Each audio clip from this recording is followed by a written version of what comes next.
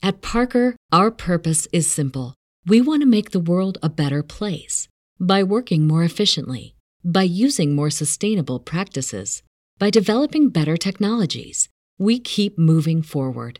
With each new idea, innovation, and partnership, we're one step closer to fulfilling our purpose every single day. To find out more, visit parker.com/purpose. Parker, engineering your success. Everybody in your crew identifies as either Big Mac Burger, McNuggets, or McCrispy Sandwich. But you're the Filet-O-Fish Sandwich all day. That crispy fish, that savory tartar sauce, that melty cheese, that pillowy bun. Yeah, you get it. Every time.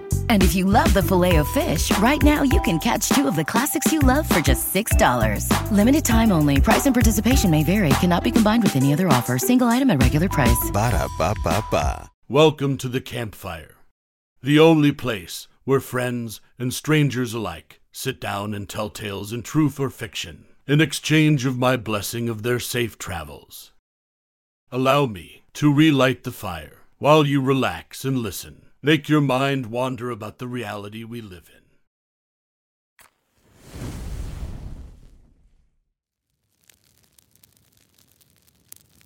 The story I'm about to tell you is from a traveler named Her Creation. He called this experience, "When I was a kid, my dad kept a second family in our basement." Please, allow me to tell you his tale.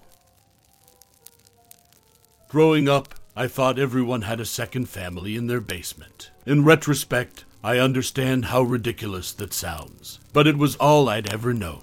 I knew that every night, my dad tented the leftovers from dinner with foil, got up without a word, and carried the plate to the basement. I'd listen from my room as he lumbered down the creaking steps, held my breath to hear the muffled mumblings of his greeting. I knew that every morning he'd make the trip downstairs to see his second family off before work, then kiss me on the top of my head and ruffle my hair as he walked out. I knew that each Christmas he'd bring a sack of brightly wrapped packages downstairs, in a Santa suit. I knew that my dad had a second family in the basement, and it seemed so normal that I thought everyone else did too. I'll never forget the first time I asked my mom about them. I was young, maybe 5, when I finally found the words to ask.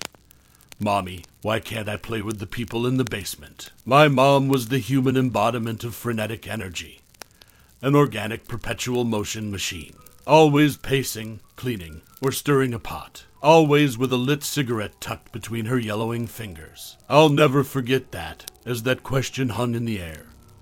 She finally stopped for the first time. Her stillness was unsettling in a way I can't quite explain. "We don't talk about them," she rushed, chasing the hurried statement with a lengthy drag off her cigarette. She blew a plume of smoke out the opened window before leaning down to meet me at face level, her bloodshot eyes mere inches from my own. "You don't need to play with the kids, but the kids need Daddy." She paused again, the haunting image of her at a standstill etching itself into my mind permanently. Finally, she muttered, "Daddy needs them too." That night, I heard my mom shrieking at my dad in their bedroom. I was surprised that they didn't know that I knew, more shocked, frightened, even to find that they didn't want me to know. Most of all, they didn't want me to tell anyone at school.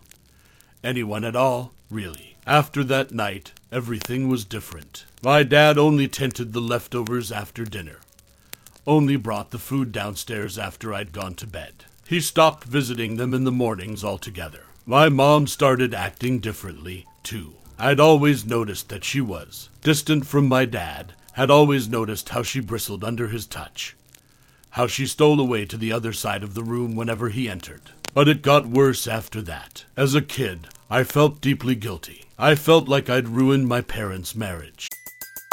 Everybody in your crew identifies as either Big Mac Burger, McNuggets, or McCrispy Sandwich. But you're the Filet-O-Fish Sandwich all day. That crispy fish, that savory tartar sauce, that melty cheese, that pillowy bun. Yeah, you get it. Every time. And if you love the Filet-O-Fish, right now you can catch 2 of the classics you love for just $6. Limited time only. Price and participation may vary. Cannot be combined with any other offer. Single item at regular price. Ba-da-ba-ba-ba. But I was just a kid, and I was curious. My mom meant to dissuade me from asking more questions, but she accidentally gave away something that made me even more curious. The downstairs family had kids, maybe kids my own age to play with. I needed to know about them in the way that little kids need to understand all of the strangeness of this chaotic world. Need to make sense of the nonsense that surrounds us daily. The nonsense that we become acclimated to as adults but struggle with endlessly as children. Like a puzzle or a riddle or a word problem on a math test about buying 80 watermelons. Another change following that critical night. The basement door was fitted with a sturdy lock. Even still, I needed to know. There's something horribly dreadful about finding out that a second basement family is abnormal. Something more horrible still about not knowing who or why. By the time I was 7, I made up my mind to get to the bottom of it. To avoid getting in trouble, I could only investigate when 3 conditions were met. I was home from school, my dad was still at work, and my mom wasn't around to catch me. These circumstances rarely overlapped, but the first time I came home from school to find that my dad's car wasn't in the garage, and my mom's endless movement had driven her to the point of exhaustion, I threw off my shoes and crept to the basement door. Quiet in my sock feet. And then I knocked. It was a quiet knock, for fear of waking my mom from her nap. But it was a knock, nonetheless. It was more than just a knock, too. It was an initiation. An invitation. A confrontation of my life's greatest and most terrifying mystery. I jumped when a gentle knock returned from the other side. It was almost immediate, like the person on the other side had been waiting for me. The thought froze me in place for a moment, but I knew I didn't have time to waste. My mouth felt suddenly of sandpaper and chalk, but I leaned into the door to whisper. Hi. It was a little girl, her voice sweet yet timid, like testing the keys on a piano for the first time. I'm Ricky. What's your name? A long pause. Leela. My brother is Isaac, but he doesn't talk so well. But he's still little. Mommy says he'll start talking when he's ready. There's 3 of you down there. MHMM, she replied simply as if the entire situation felt as wholly normal for her as it had for me. On the opposite side of the basement door. Daddy comes to visit sometimes, though, so I guess there's 4. My eyes widened as a flurry of questions began to sprout in my mind. But I heard my mom start to stir in her room. I sped down the hallway and into the playroom.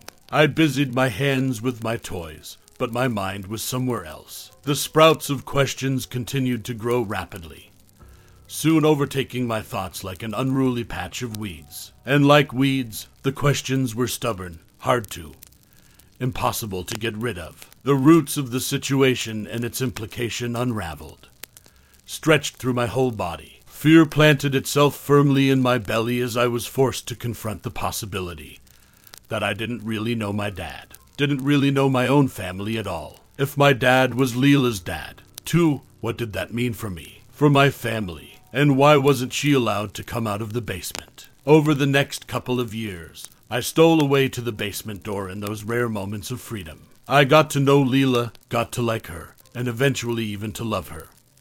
She was my best friend. As a kid, I was pretty lonely. My classmates shied away from me for reasons I couldn't quite understand, like something about me was inherently repellent to my peers. I only had one friend at school, and at home I had Leela. As we spoke more, a never-ending stream of back and forth questioning crammed into the briefest moments.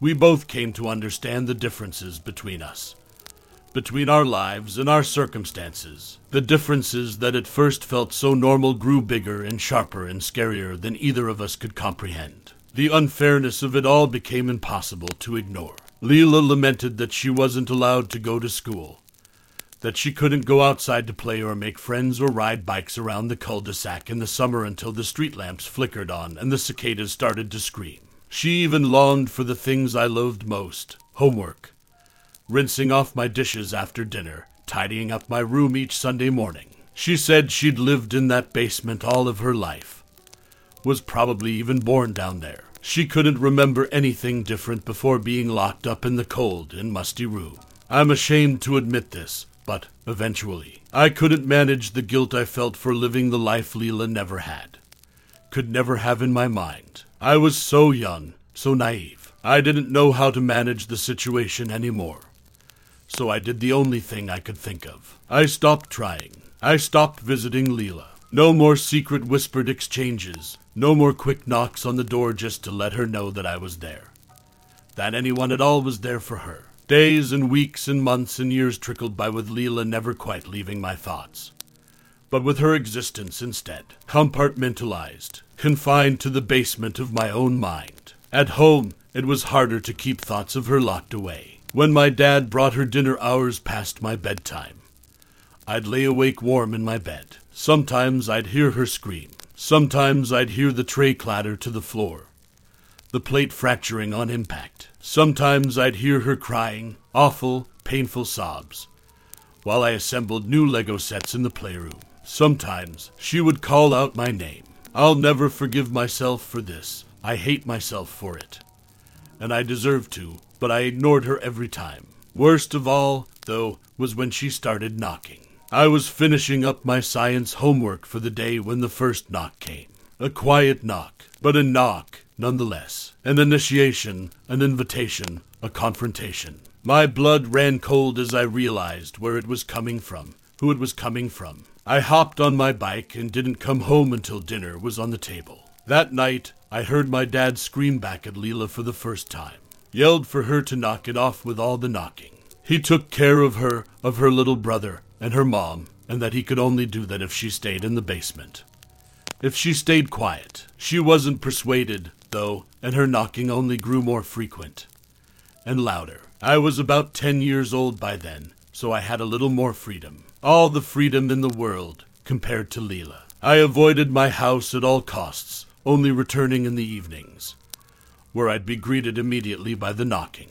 By then, it was less knocking and more ramming the total weight of her body into the door. My mother took to vacuuming the house obsessively just to cover up the noise. She wouldn't even look my dad in the eye anymore. I imagined the bruises blooming on Leela's shoulder, up and down the length of her arm. If it hurt her, she didn't let on. She didn't stop. Sleep became a distant memory, leaving me dazed and irritable and confused and, most of all, terrified. I began showing up at my school friends, now my only friends, house unannounced just to escape Leela's knocking. His parents clearly didn't like me, and tensions rose between the two of us kids, escalating to a boiling point that ended in a fight. I slugged him in the gut, and he returned with the words that broke me, broke everything.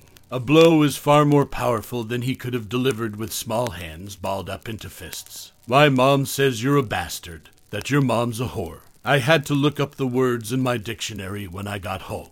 I had to gather the courage to, once again, ask a difficult question. Mom, am I a bastard? I had to watch my mom lose her momentum, to stop again. I had to watch what little light she had left in her go out. I had to sit there as she left the room, had to sit there spilling hot tears as the knocking kicked up again.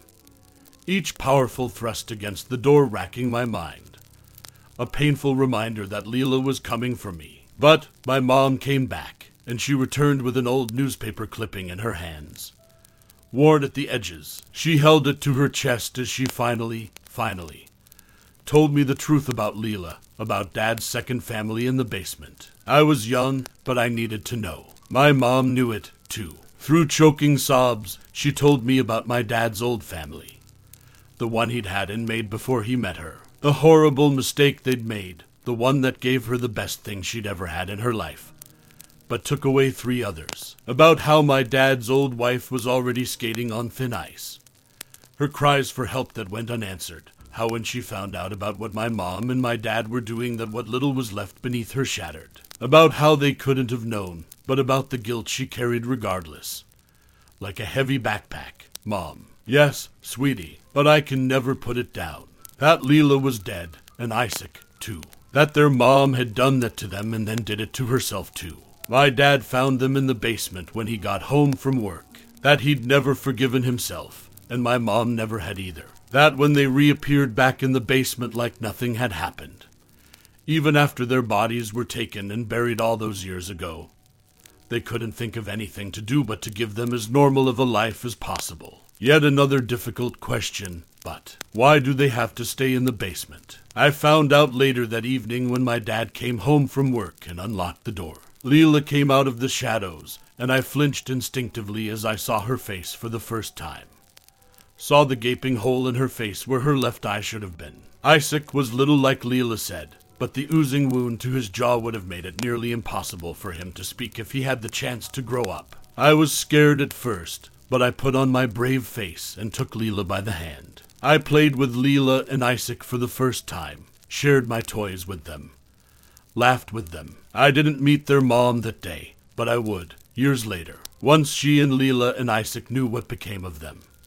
She struggled to cope. She doesn't come out often, but I treat her with kindness when she does. The woman I know her as now couldn't imagine doing what she did. My dad's second family still stayed inside, but they were no longer confined to the shadows of the basement after that day. They became less of my dad's second family as we all became one larger family that laughed and played and loved together. I don't live in that house anymore. I'm an adult now with an enormous appreciation for all of the freedom and opportunities available to me that I once took for granted. I know my family is far from normal, even horrible and horrifying in many ways that I helped to perpetuate as a kid. But it's all I've ever known. I love them, all of them. I still visit whenever I can, for birthdays and for Christmas and for summer vacations. And whenever I do visit, I take a moment to be grateful for the fact that when I knock on the front door, Leela opens it. Now, that was the end of my tale. I hope you enjoyed yourself, listening while escaping the world you live in. That is all for today. Safe travels and a blessed day.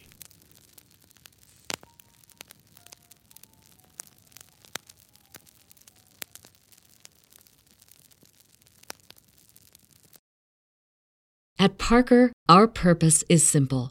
We want to make the world a better place by working more efficiently, by using more sustainable practices, by developing better technologies. We keep moving forward. With each new idea, innovation, and partnership, we're one step closer to fulfilling our purpose every single day. To find out more, visit parker.com/purpose. Parker, engineering your success. Everybody in your crew identifies as either Big Mac Burger, McNuggets, or McCrispy Sandwich. But you're the Filet-O-Fish Sandwich all day. That crispy fish, that savory tartar sauce, that melty cheese, that pillowy bun. Yeah, you get it. Every time. And if you love the Filet-O-Fish, right now you can catch two of the classics you love for just $6. Limited time only. Price and participation may vary. Cannot be combined with any other offer. Single item at regular price. Ba-da-ba-ba-ba.